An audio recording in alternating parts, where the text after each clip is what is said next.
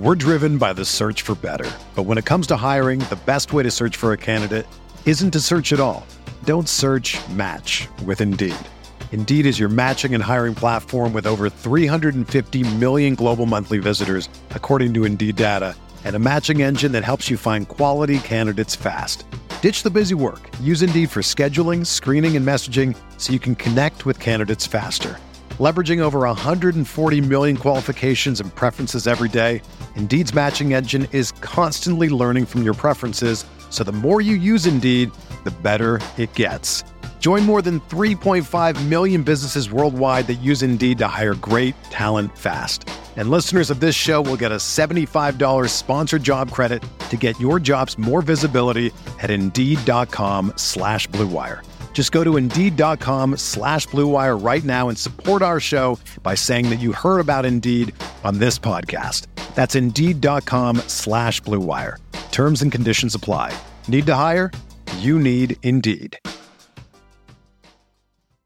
This podcast episode is brought to you by Coors Light.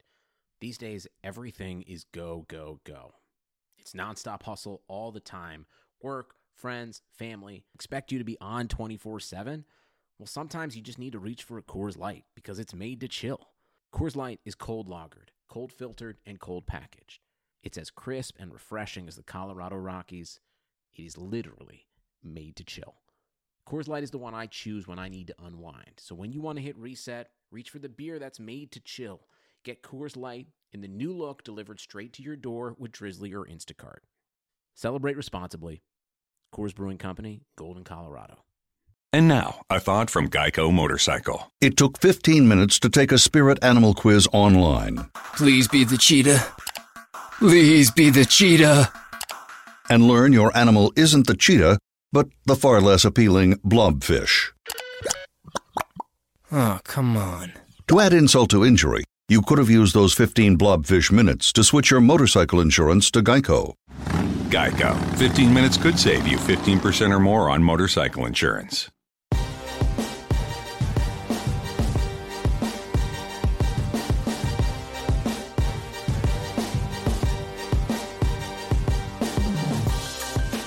You are listening to the Tuesday, August 29th edition of RotoViz Radio, brought to you by MyBookie. I'm Pat Carrain on Twitter at Pat Carrain, and with me is Jacob Brickroad on Twitter at Clutch Fantasy. Jake, how's it going? Good, Pat. Just one more weekend without real football. Wow. It's right around the corner. Yep. And you're going to be in Vegas. Yeah, we will be in Vegas. I'm going out to draft for the FFPC main event. Me and Pete Overzet, the host of Fantasyland, we are going to be co-owning a team for the second time. And so we're real excited about that. We're also going to have a live Fantasyland show. So I don't know if you were setting me up for a plug here or not, but I'm going to take it because we're going to be doing a Fantasyland episode live on the Thursday before the Thursday before the Thursday night game to kick off the NFL season. So if you're in Vegas, even if you're not doing the FFPC, you can I forget exactly what the entry is, but it's pretty cheap if you want to come and see the show and the viewing party for the game. So I definitely encourage anyone who's around at the Planet Hollywood. That's probably an important detail, right? Yeah. But yeah, so Jake, I guess some sad news with that is I was psyched to see you out there because you've been going out there for years and years, but unfortunately this year won't be one of them. I have a work obligation, and no one wants to hear me cry on RotoViz Radio, so I will be joining you, but I will be there in spirit and definitely going to check it out, man. I know there's some special guests. I'm sure you'll be talking to some high-stakes people that I'm very familiar with, and maybe a Matt Kelly appearance. Yeah, there might be a double Matt Kelly appearance. I'll kind of tease it like that. It should be the an Fantasy interesting Mansion, the Podfather himself.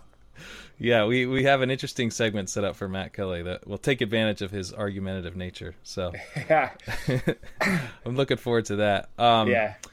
But we have a great show for you here as well. We've got John Paulson of 4for4.com.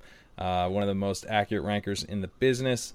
And I feel like this is a perfect week to get him on after the third preseason game with as much happened over the weekend, injuries and just general craziness. So we dive into all of that, and I feel like he's one of the perfect guys to listen to right before you're getting ready for drafts. And this is the week when drafts are really going down for all the redraft leagues out there. So definitely a ton of really great stuff from John in this episode. Yeah, John's one of the best, and I think we gave him some pretty good questions, and he kind of revealed his process on things. Something I want to talk about, I brought this up on Twitter.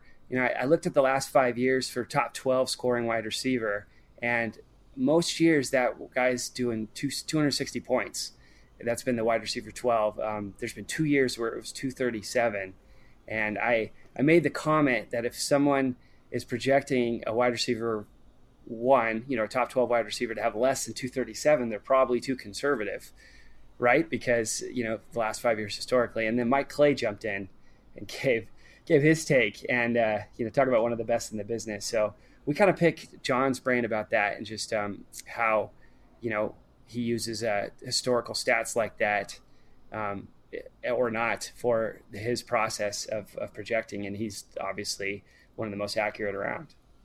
Yeah, that was definitely an interesting part of it, to hear how these guys, create these projections that are just consistently so accurate. So cool to hear kind of some process information as well, just beyond just kind of the targets for this year, which we get into as well. But, you're talking about historical stats, Jake. I want to talk to you about one of your articles, which we may have buried the lead here. I mean, you were published on RotoWorld since the last time we talked. So, congratulations, and everyone check out Jake's article on RotoWorld called "Chasing the Top 24 Wide Receivers."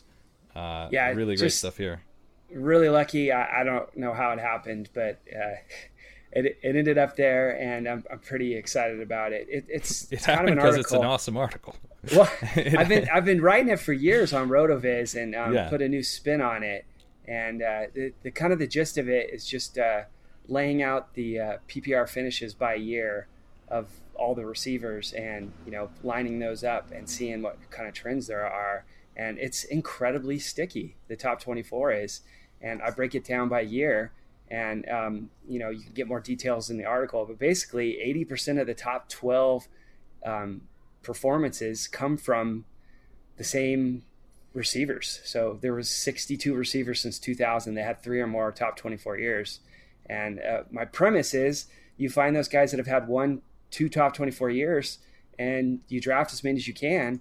And a lot of them are going to end up in the top 24, 18 out of 24 end up in the top 24 almost every single year. It's pretty wild how, like I said, how sticky that is. Even when we know this is a weekly game and things happen, there's a lot of variables, but yet the same wide receivers continue to get it done.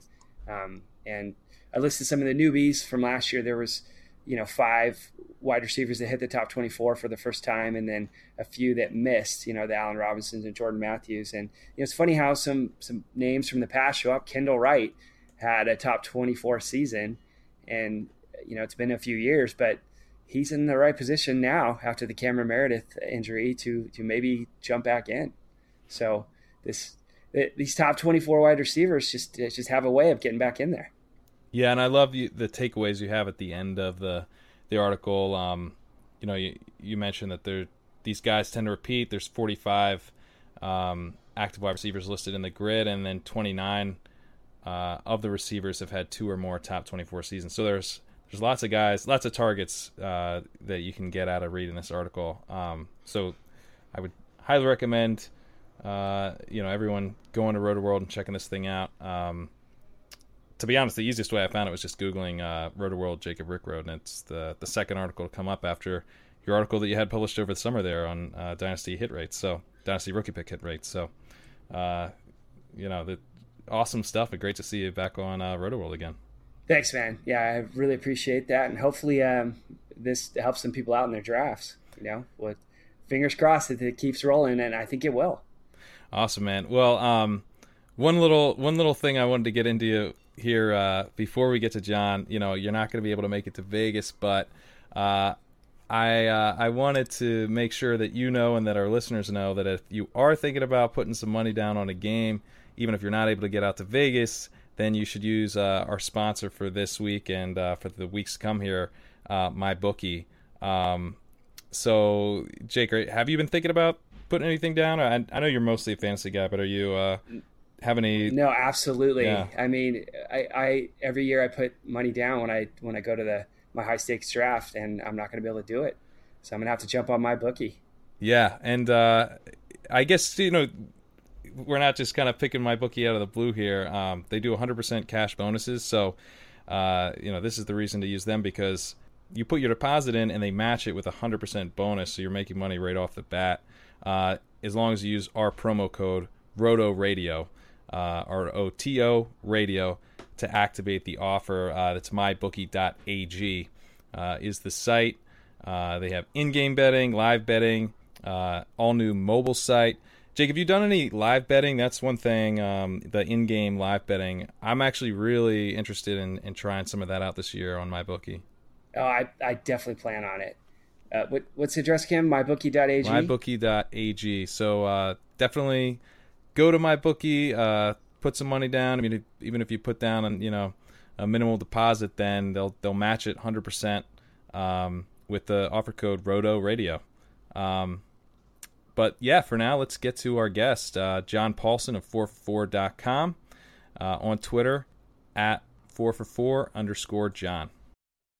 Hey, sports fans, football season's here, and it's time to get in on the action with MyBookie. MyBookie is the industry-leading sports betting website that offers real Vegas odds on football, baseball, and all your favorite sporting events. You can take a side, the total, or even fantasy points props. MyBookie lets you bet online and win big. Did the game already kick off? Don't sweat it. MyBookie has in-game live betting on every major league and event, even esports. There's no better time to join MyBookie than today. Go to MyBookie to open an account and start winning. Use promo code CHAMPION when you register for your account and get a 100% sign-up bonus up to $1,000 on your first deposit. Bet today. Visit MyBookie's website or call 844-866-2387. That's 844-866-2387. Check them out today and use promo code CHAMPION for a 100% bonus. Terms and conditions apply. For entertainment purposes only. Void where prohibited. Hey Rotoviz fans, I want to take a minute to tell you about our friends at the FFPC, who are celebrating their 10th year as the home of season-long high-stakes fantasy football. Over the last few years, the FFPC has become the go-to destination for serious Dynasty players. They now have over 150 active Dynasty leagues, and here's something incredible: not a single Dynasty league has folded in 7 years. As if that's not enough, the FFPC has just launched the greatest format ever, Dynasty Draft Experts Leagues. They have all the best features of best ball, with optimized scoring, no lineup submissions, and no head-to-head playoffs. And they also have waivers and trading, as you'd expect in Dynasty. New startup Dynasty Draft Experts Leagues are forming now, with entry fees starting at $77 and going up to $1,250 per team. The FFPC also features the world's greatest contest in season-long fantasy football. Come to the Planet Hollywood Resort and Casino in Las Vegas this September, draft in the FFPC main event, and spend opening NFL weekend in Vegas with hundreds of diehards just like you. If you can't make it to Vegas, you can still draft online from the comfort of home and compete for the massive $250,000 grand prize with over $1.7 million in total cash prizes. Don't miss the FFPC experience. Go to myffpc.com and register now. That's myffpc.com. Join your fellow players today at the FFPC, the home of season-long high-stakes fantasy football. Please welcome to the show, John Paulson. He's a editor and owner over at 4for4. You can find him 4for4.com. You can follow him on Twitter at 4for4_John. He's a co-host of the Most Accurate podcast. John, welcome back to the show. Thanks for having me on, guys. Yeah, thrilled to have you. The timing of this, right before the season starts. And we just finished the dress rehearsal of week 3 preseason games. So tell us what your biggest revelation from the preseason so far that's going to affect 2017 outside of all these crazy injuries. Well, I think, talking week 3 specifically, I was really encouraged to see that John Brown was able to score a couple touchdowns and gain 49 yards from scrimmage after what had been a couple rough weeks for him in terms of his quad injury. He's got that sickle cell trait, and the way Bruce Arians was talking about him, it was almost like he wasn't counting on him for week one. And it's nice to have him back in the fold and healthy enough to play. And I think he's a nice risk reward pick there in the 9th, 10th round. His ADP slipped over the last few weeks due to the injury, and it's nice to have him back. I think the other thing I noticed from week 3 was that Marquise Goodwin had that long catch there for the 49ers, and he, with Kyle Shanahan there, that maybe he's going to fill that Taylor Gabriel role. We don't have quite as good a quarterback situation or quite a good offense, but maybe Goodwin's a minimum play in DFS or something like that. John, Jake mentioned the injuries, what were your takeaways excluding the injuries, but let's get into the injuries that we saw over the weekend because there were a bunch. Let's start with Spencer Ware. One of the biggest injuries of the preseason so far. He's out for the season now with a knee injury. Looking at your rankings that take this into account, you now have Kareem Hunt up at running back 15. Hunt's been an exciting fit for Andy Reid's offense. I know Jake's been really excited about the fit. Hunt's been kind of an exciting prospect even before he was drafted as well. Do you think he has top 10 PPR running back upside in this offense? I do. I have him at 15 in PPR. I have him at 12 in standard, so pretty similar. I have him ranked as a high-end RB2. If you just look at what Ware did over the last 17 games where he's seen at least 10 carries, 13 of those games happened in 2016. He averaged 17.9 touches for 99 yards, 0.59 touchdowns. That works out to 15.5 fantasy points per game in PPR, and that's top 8 numbers in 2016. So I think if you're looking at Hunt as the bell cow now, or the top back there, he has that sort of upside if he sees that sort of workload. And I think 18 touches or so are within reach for him. He might start off a little bit slower than that, and maybe they try to work in Charcandrick West and see his experience, or CJ Spiller in some certain sets to try to take advantage of his speed. But I really think that based on what they've been doing in the preseason, giving him an extended look with the starters against the Bengals, with the way that Andy Reid is talking about him as the feature back, as the clear guy, I think you can target him in the 4th round, feel really comfortable there. And I know in the 3rd round some owners are looking at him, and I think it's a reasonable pick there as well. I forgot CJ Spiller was still on that roster. Maybe he's a deep sleeper candidate. Yeah, deep. Let's go over to another one of the big injuries here. Cameron Meredith also recently tore his ACL, probably other knee damage as well based on early reports. My first reaction to the injury fantasy-wise was that it's probably a hit to the offense overall. He's their top guy, but does it at least raise Kevin White's stock pretty considerably? I would say it raises it a bit. I mean, I wouldn't get too excited about him in the single-digit rounds. I mean, I think you could start looking at him in the I would look at him in the 11th, 12th round. You could maybe argue for the 10th round if you're looking at him as the number 1 receiver there. Kendall Wright is going to get some extra work, and Deontay Thompson was actually outsnapped Wright after Meredith went down in that game. So it could be that Wright is going to be the 3rd guy regardless of whether or not Meredith is there, and he's not going to be there given the ACL injury. But it might be Thompson and White as the top 2 receivers and two wide receiver sets, and then Wright coming in on 3 wide receiver sets. But I think Wright will be more productive than Thompson, but Thompson is a very, very deep sleeper if you're in like a 16-team, 20-25 roster type of a league. White has the draft stock, draft capital, number 7 pick, I believe, overall. They've targeted him a ton when he's been healthy. He just hasn't done very well with it, but it sounds like he's trending up after that injury last year, and seems to be getting back into form. We just don't know how good he is. So Kendall Wright's on the team there too, and he actually had a top 24 season a few years ago. Is he worth a stab late in drafts? Yeah, I think I moved him up about as much as I moved up Kevin White. I think that they both get a bump, and maybe Wright sees an extra 20 or 30 targets now that he wasn't going to see with Meredith in the fold. He certainly has the longest track record, I guess, unless you're counting Victor Cruz there. But Wright, kind of fell out of favor in Tennessee. Was freelancing on too many of his routes.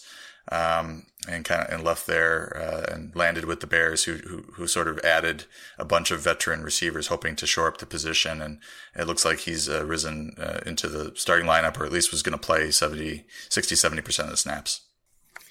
Yeah, interesting situation over there. Another huge blow this weekend was Julian Edelman, done for the year.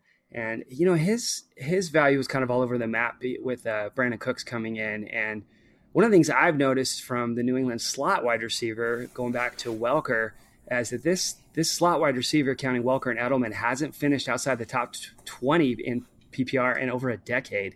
The last time it did was 2015, and Edelman actually averaged 19 points per game in 9 games that year. So I think that the slot wide receiver position is pretty important to New England, and there's talk that the running backs are going to cover that. Amendola is never very good. They gave him a huge contract, but he never really took over that role. And then you got this Chris Hogan guy who last year played most of his work outside, but in Buffalo he was playing in the slot. And looking at his stats, including the playoffs, he's a pretty damn good receiver. With Brady, he's got over 800 yards if you count the playoffs, and 5 touchdowns with Brady. So I saw that you have Hogan ranked at wide receiver 42 following the Edelman injury. How do you see New England filling those targets that Edelman would have received? Well, I think there's a case to be made that Amendola will come in and play more, but I don't really buy it. I mean, he's gonna get a little bit of a bump, but I think most of the playing time and the targets are going to go to Hogan. I think he was an 80%. 79.7% snap guy last year as the number 2 receiver to Edelman. And now that Edelman's out of the way, we have Cooks as likely the wide receiver 1. So I think Hogan's playing time is going to stay consistent to last year. It's just taking a big jump from what we were expecting with Edelman and Cooks both healthy. I think we were looking at Hogan as the 3rd receiver, more of a deep threat, versatile receiver that he is. I mean, he can run really any route. I think there was some stats floating around on Twitter where he, did most of his damage in the slot in Buffalo. Edelman, I think, ran 50% of his snaps or thereabouts last year out of the slot. So it wasn't like he was 100% slot receiver. So I think you could pretty much do a 1-for-1 replacement with Hogan and for Edelman if you want, if the Patriots want to do that. I don't know that that'll be the case. I'm sure Malcolm Mitchell gets a bump. He gets some of Hogan's snaps there as maybe the 3rd receiver, and then you bring in Amendola in certain situations as the pure slot receiver. But I have a lot of good feelings about Hogan there, especially where you can get him in the 9th, 10th, 11th round, given the history of the slot position there that you mentioned. That's a lot of upside if you're getting maybe a top 20, top 25 guy, even if he doesn't make that top 20, you're getting him as the 42nd or later receiver off the board. I think that's real good value. Yeah, he jumps off the page for me, especially if Brady ends up throwing for 5,000 yards and 40 touchdowns. Is that about where you have him projected? I'm having him for a real close to a career year. Obviously, he had the 50 touchdown year a while back, but I have him for about 5,000 yards and 40 touchdowns. I really didn't downgrade him much with losing Edelman because I think Hogan is just as good. If we start to lose another receiver or if Gronk gets dinged up or something happens to Cooks, then you have to start to downgrade Brady, I think. Yeah, I agree. I went back and looked at Brady's 2011 with last time he threw for 5,039 touchdowns, and Welker went crazy, 1,500 yards, 122 receptions. Gronk had 90, 1,300 yards, 17 touchdowns. And then Hernandez actually had 79 receptions, 910 yards, and 7 touchdowns. So that third pass catcher was still borderline top 24. And if Hogan ends up being that guy, he could slide right in there. And Deion Branch actually had 90 targets that year, 50 for 705. There should be a ton of value there. The big question is how much of those targets go to the running backs, I guess. Yeah, James White should see a little bit of a bump here since some of these shorter routes might go to him. He was taking a little bit of a hit with the addition of Cooks, with Edelman and Gronk still healthy, but I think he's back to being a really nice 9th, 10th round value in PPR formats. Yeah, for sure. So switching over to quarterback, you have a Marcus Mariota ranked top 10. Is that correct? Yes, I have him at number 5, actually. that's I think that's pretty high compared to the rest of the industry. Can you discuss what kind of season we can expect from him? Well, what I like about Mariota is a couple things. One, if you look at his splits, he's missed some games due to injury, which has kind of caused his season-long finishes to not be as representative of how productive he is when he's healthy. So if you look at his 27 NFL games, he's averaged 17.7 fantasy points per game in standard formats. That's about what Dak Prescott scored as the number 6 fantasy quarterback last year. When you remove his 6 pass attempt game against the Patriots in his rookie year, that average jumps up to 18.3 fantasy points. So the key for him is just to stay healthy. I think he's got the ability to throw the ball. He can add points in the running game if the passing game's not going great. And what I love about Mariota this year specifically is that they added Corey Davis, 5th overall pick, Eric Decker, hugely productive, especially in the red zone. I think that's a indicator that they're looking to open up the passing game a little bit and not being so run heavy and giving Mariota more control over the offense. And I think that really bodes well for his outlook. And you can get Mariota in the 8th or 9th round, and that's a real good value. Yeah, and I just want to kind of drill down on your quarterback philosophy for this season a little more. Is Mariota the guy you think you'll own the most of this year? And if not, what quarterback do you think you'll have the most of in your redraft leagues? And what rounds are you most targeting quarterbacks in this year? I think I have in MFL 10s. I have Mariota in quite a few leagues. It's not every league because there's always, not always, but there's sometimes a receiver there that I like to take in the 8th round, and then he's not there in the 9th round, and I'm fine with that because I don't want to invest too much in a guy who has been dinged up in his career. I think getting into the later rounds, I do think that Matthew Stafford's a really good value given his track record. 5 out of 6, I think, in the top 10, 5 of the last 6 years. He's available in the 10th or 11th round. He's been very productive with Jim Bob Cooter as the offensive coordinator there in Detroit. They're not throwing the ball as much, but his interceptions are way down. He's still getting the touchdowns, and he's also able to run a little bit, especially in the red zone. He'll run in for a score or two. So I like him in the 10th or 11th round. Andy Dalton, I've been getting quite a bit of in the 11th, 12th round. His splits with a healthy AJ Green are great. They're top 10, top 8. And they added John Ross, obviously, the 4.22 speedster, giving him a weapon that can take the top off the defense. And on top of that, you have a healthy relatively healthy Tyler Eifert at tight end, who's a red zone monster as well. So even if Dalton's not the most talented quarterback you can get in fantasy at that point in the draft, he's part of a really productive offense with a lot of weapons to throw to. I think generally speaking, I'm late round quarterback like most fantasy analysts.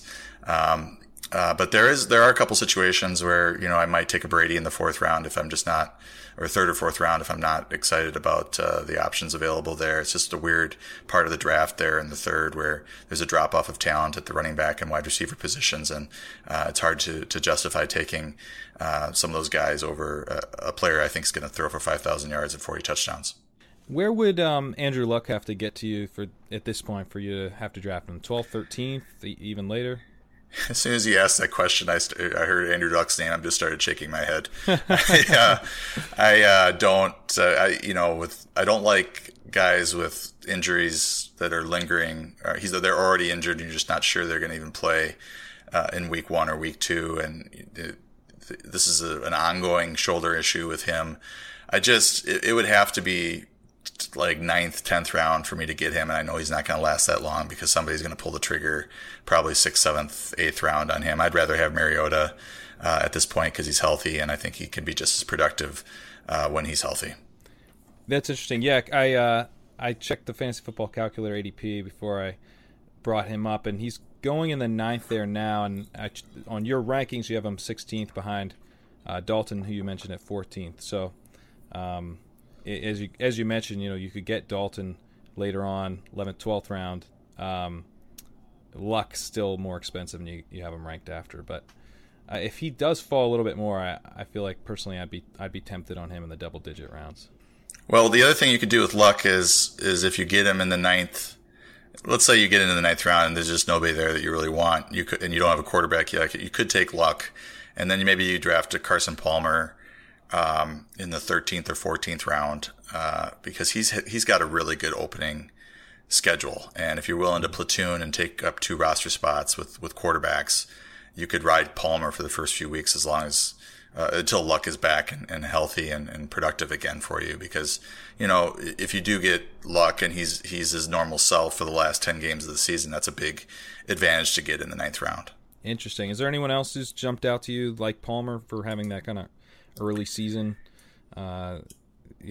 easy slate in the beginning that you could ride those first couple weeks if you are looking to basically platoon and or stream for the entire season? Yeah, one player that I've sort of warmed to over the last few weeks is Sam Bradford. He did better in the second half of the season after Pat Shurmur took over as the offensive coordinator there. And if you look at his opening schedule, he's got the Saints in week 1, so that pretty much covers you for that first week without Luck.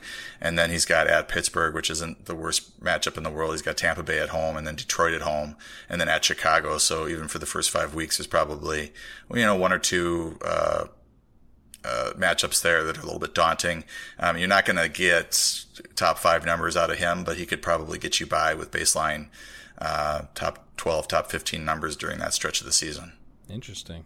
Maybe a sneaky case for Stephon Diggs to start the season as well then. Wanted to move over to the Browns, who have their starting quarterback named DeShone Kizer. He's not necessarily all that interesting on his own, but I'm curious what you think about how Kizer will affect the rest of the Cleveland offense, both the running game and passing game. Did you adjust your rankings at all for the Browns when Kizer was named? Did you kind of already have that factored in there since Kizer looked like he was going to be the starter? But I guess I'm just curious how you think Kizer affects the offense versus Kessler or Osweiler.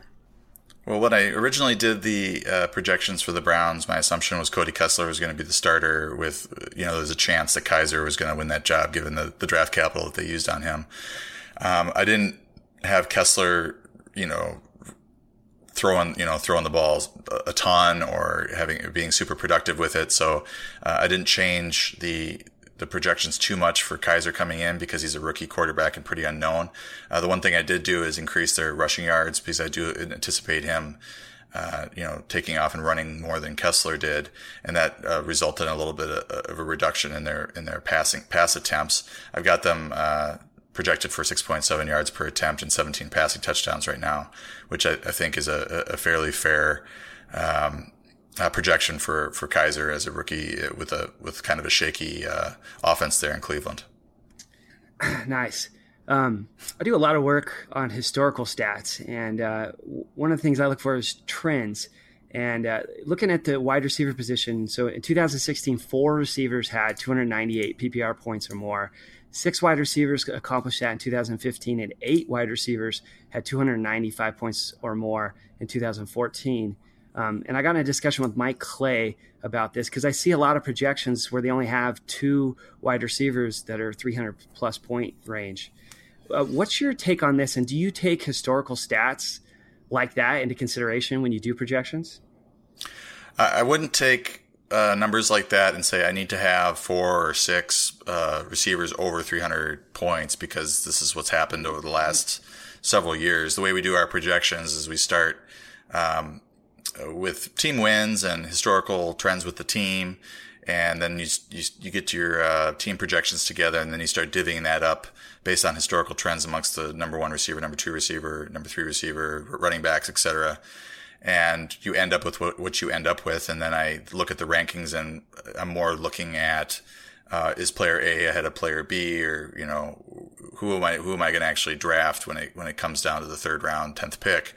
And then I start to adjust the projections a little bit for that. But I wouldn't say I need to have an X number at this level or an X number or Y number at this level, because it's really about getting to a point where I'm comfortable with each player's projection and then his ranking within his position. And just having somebody at, having a 4th or 5th receiver at 300 plus just to go with the historical trends doesn't really go in line with what we do at 4for4. That's cool. I can totally respect that process. Do you think that some rankers hedge their bets so they go a little conservative just because? Well, I think if a player has an outlandish season and scores a bunch of touchdowns, and it's a real high rate for him historically or for the position, I think you are expecting some regression. And then I guess it depends on the ranker whether or not because I do look at on a league level. Total passing yards or total receiving yards, total touchdowns, all that. And I want to make sure that I'm somewhat in line with that. I don't want to have necessarily a 10 or 15% jump in any of those numbers because that's not how the league works. It goes up kind of slowly year to year. I don't know if people are being conservative on purpose or if it's just the kind of the nature of the beast that you're like, okay, well, this guy, he doubled his career touchdown rate this year. I think we're expecting that to fall back to earth and maybe only falls back halfway, when reality happens. And then a lot of times when you're talking about these maybe 300-point receivers, it's guys that you don't expect. So it doesn't make sense to just rank, player A, B, C, and D all at 300 if you don't really believe that's what's going to happen. Gotcha. Ben Gretsch, one of our RotoViz writers, started a podcast last week, and he was talking about how the wide receiver 3 and 4 range in points was increasing. Have you seen that at all? Is that something that's showing up in your data to where maybe the ball's getting distributed and some of the higher end guys are getting less targets because, you have wide receiver 2s and 3s becoming more viable? Well, I have noticed that receivers, it's not that specific fact, but I have noticed that the receiver position is super deep this year, and it's probably stemming from that. It's probably a symptom of what you're talking about. That would all be taken into account during our projections process as I look at what the wide receiver 2, wide receiver 3 for a particular team, what market share they had on their team, and in the last 2 years, and those would definitely trend up as well. And I think that's why we have a position that's really pretty deep this year. Yeah, I feel like the NFL's ever evolving too. You get it just changes every 5 years, it seems like. So it's just be fascinating to see how this plays out going forward. But give us one player that you're very high on that may be contrarian from the rest of the industry. Well, I was looking at your question and I came up with two. So the first one's Darren Sproles. I just looked at his standard ADP, and he's not really doesn't get much buzz in standard, but I have him ranked 34th. He's got an ADP of 51 at his position. He's finished in the top 30. Or he finished 30th last year in 2016 and has 3 top 35 seasons in the last 4 years. I think he's going to get quite a bit of work in Philly there with LeGarrette Blount not looking that great.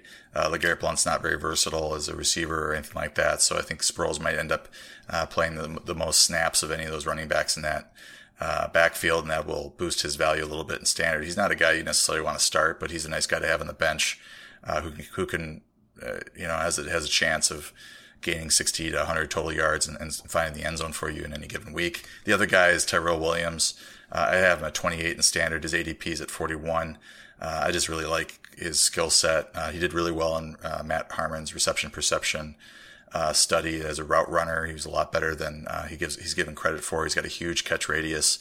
He was number 12 in standard last year, 18 in PPR as the Chargers' number 1 receiver. And he's playing behind or playing alongside Keenan Allen, who isn't the most durable receiver. So if he goes down with another injury, suddenly you have a wide receiver 1, wide receiver 2 there in Williams. And he led the team in targets inside the opponent 10-yard line, even with Hunter Henry and Antonio Gates there. He had 8 targets inside the 10. So I think he might score an extra few touchdowns this year. Awesome. Another guy who you're high on is Pierre Garçon. And he's someone that you're high on. You've also been higher on him about 10 spots higher than the general consensus. I feel like he's been a value pretty much the entire offseason. What do you think drafters are overlooking with Garçon? Yeah, I think when the offseason started, he was 41st or 42nd off the board after he'd signed with the 49ers. And you just start looking at the situation and the way they sort of left the situation there. They didn't draft a receiver real high, so he doesn't have much competition in terms of targets. He was number 22 wide receiver in PPR last year, so he's, that's 12, or actually that's more. He's the 34th receiver off the board, so that's 12 spots right there if he just matches what he did last year. He was 31st the year before, so there's some equity there as well. And he's just been a consistent PPR for us for quite a while now. And now he's rejoining Kyle Shanahan in San Francisco. Last time they were together in 2013, Garcon had 113 catches for 1,346 yards, 5 touchdowns. He was the number 11 PPR receiver that year. I don't know that he's going to do that again, but if he plays 16 games and he gets, 140, 150 targets, I think he could catch 90 to 100 balls in his sleep and really be a nice value there. I've been taking him in the 6th round in virtually every PPR draft that I'm a part of. Yeah, and I guess this will kind of be contingent on the 49ers not being just a wasteland offense. But, I mean, my feeling on it has been that, with Shanahan there and Hoyer there, who's a professional quarterback, they won't be. How big of a concern is it, do you think? They were so bad last year. They really couldn't support anything in the passing game. Except, a few flexible weeks out of Jeremy Curley was really all you got. So, is that a major concern, or is that, in my opinion, that's probably what's keeping his value too low? But how worried are you about that? I'm not real concerned about the 49er offense. I think Kyle Shanahan will make a big difference there. Garcon is better than any of the receivers that they had there last year, and Hoyer should offer decent quarterback play. And then if you get into a bad season where they go 4-12 or something like that, they are going to have to throw the ball a lot because they're going to find themselves in negative game script. And I'd be more worried about it if Garcon were like touchdown dependent. But he's not. He's a catch yardage guy, and in PPR, I think that's golden. I mean, I don't need him to score more than 3 or 4 touchdowns really to be a starter in the 6th round. I think he's perfectly viable there with low touchdowns. Awesome. All right, one last question here for you, John. I kind of need you to talk me off the ledge a little bit. Scott Fishbowl drafted a few weeks ago, month or more ago, but when I was in the 1st round, I ended up going with LaShawn McCoy, running back, heavy scoring. But since then, I've started to get nervous about my pick. Tyrod Taylor, is making me a little nervous. They've got concerns with him. He doesn't look great. There's been rumblings about the Bills tanking this season. Like, they, of course, traded Sammy Watkins. But you've got McCoy as your PPR running back 3. So why should I stop panicking here, and why should owners yet to draft stand strong and take McCoy? Well, and I would talk you off the ledge by saying that I've climbed out on the ledge as well. McCoy, I felt pretty good about him. I felt really good about him early in the offseason. I thought that with Tyrod Taylor and the healthy Sammy Watkins back, the running game there in Buffalo's real strong. Mike Gillislee was signed elsewhere, so that freed up some touches for McCoy. I still feel like he has the best chance of these guys to finish as a number 3 PPR running back, but certainly I've moved him down a little bit, and he's getting closer to Melvin Gordon, Devonta Freeman, and Jay Ajayi and those guys. You don't want a running back that's on a terrible team that's packing it in 8 games in, and we're starting to get that feeling from the Bills. I had Evan Silva on my 2017 draft strategy series on the podcast, and he's like, they traded away their best wide receiver and their best cornerback, and teams that are trying to win generally don't do that. So the thing that is the saving grace with McCoy is that I think he's a pro, and that even if he's on a bad team, he's going to put up good numbers. If they can stay competitive where they're 8-8, then he's going to play the full season and do well. The worry is that they get off to like a 2-6 start, and then the nagging injuries, start to cause him to just sit out when maybe he would normally play through those injuries. So, I would say I'm a little worried about it, and I'm not as confident on him in the middle of the 1st round. I think I find myself taking receivers there, ahead of him, and he's starting to fall to the 10th, 11th pick now, as opposed to being, the 5th or 6th. And I think that's, due to the dependability you get with the Julio Jones, the Odell Beckham, although he's got the ankle, AJ Green, even Mike Thomas, Mike Evans. There aren't a lot of concerns with those guys, and that's why I think he's fallen behind those players. How far down the list of wide receivers do you go before you're going running back again with I guess McCoy at running back 3? I would have a tough time. I wouldn't take him over Michael Thomas. So I've got Antonio Brown, Julio Jones, Odell Beckham, AJ Green, Mike Evans, Michael Thomas. I think I would take all those guys for sure. And I might take Jordy Nelson over McCoy as well. And Jordy's going 111. So I think we're getting to the point where it just feels a lot safer to go with the receiver than the running back on a bad team. Awesome. Well, very interesting. I'm definitely still on the ledge, but great stuff there, John. And thanks so much for coming on. This is amazing stuff as always. Everyone, make sure to follow John on Twitter at 4for4_John. Check out all his work on the Most Accurate Podcast and at 4for4.com, which, in addition to consistently fantastic and super accurate rankings, has a lot of other really good content as well. A really good news section over there, great DFS section. So check out all the work at 4for4.com. John, thanks so much for coming on. Thanks for having me. I love what you guys are doing at RotoViz. I use the Game Splits tool all the time, and I've checked out a bunch of articles in the offseason and everything. So I'm happy to be on the podcast, and keep doing the great work you're doing over there. Thank you for listening to RotoViz Radio, the flagship RotoViz podcast. Please review the podcast on iTunes under the established RotoViz Radio feed. Contact us via email, rotovizradio@gmail.com, and follow us on Twitter @RotoVizRadio. And remember, you can always support the pod by subscribing to RotoViz at a 30% discount through the RotoViz Radio homepage, rotoviz.com/radio.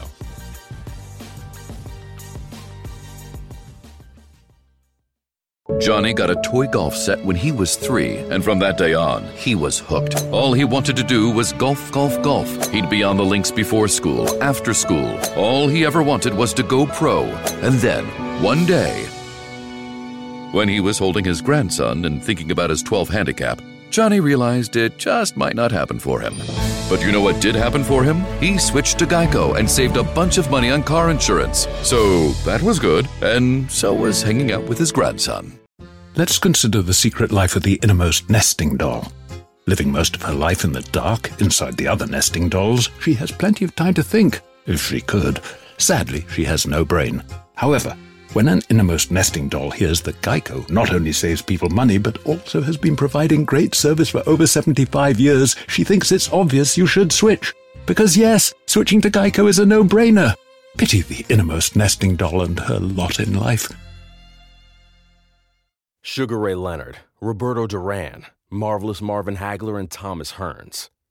Legends, whose four-way rivalry defined one of the greatest eras in boxing history.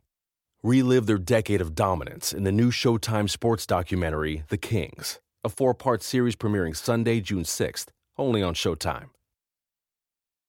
Whether you're a world-class athlete or a podcaster like me, we all understand the importance of mental and physical well-being and proper recovery for top-notch performance. That's why I'm excited that Unified Healing is sponsoring podcasts on the Blue Wire Network. Unified Healing is a new and super innovative global network of wellness centers powered by Energy Enhancement System, or EE System. If you haven't heard of the EE System yet, then you'll want to listen up. This technology promotes wellness, deep relaxation, purification, and rejuvenation. Wherever you are across the globe, access to a center is easy and affordable. Interested in experiencing the EE System technology for yourself? Go to unifiedhealing.com/bluewire to learn more and find a center near you. That's unified, UNIFYD, healing.com/bluewire. No material or testimonials on the Unified Healing website are intended to be viewed as medical advice or a substitute for professional medical advice, diagnosis, or treatment. Always seek the advice of your physician or other qualified healthcare provider with any questions you may have regarding a medical condition or treatment and before undertaking a new healthcare regimen, including EE System.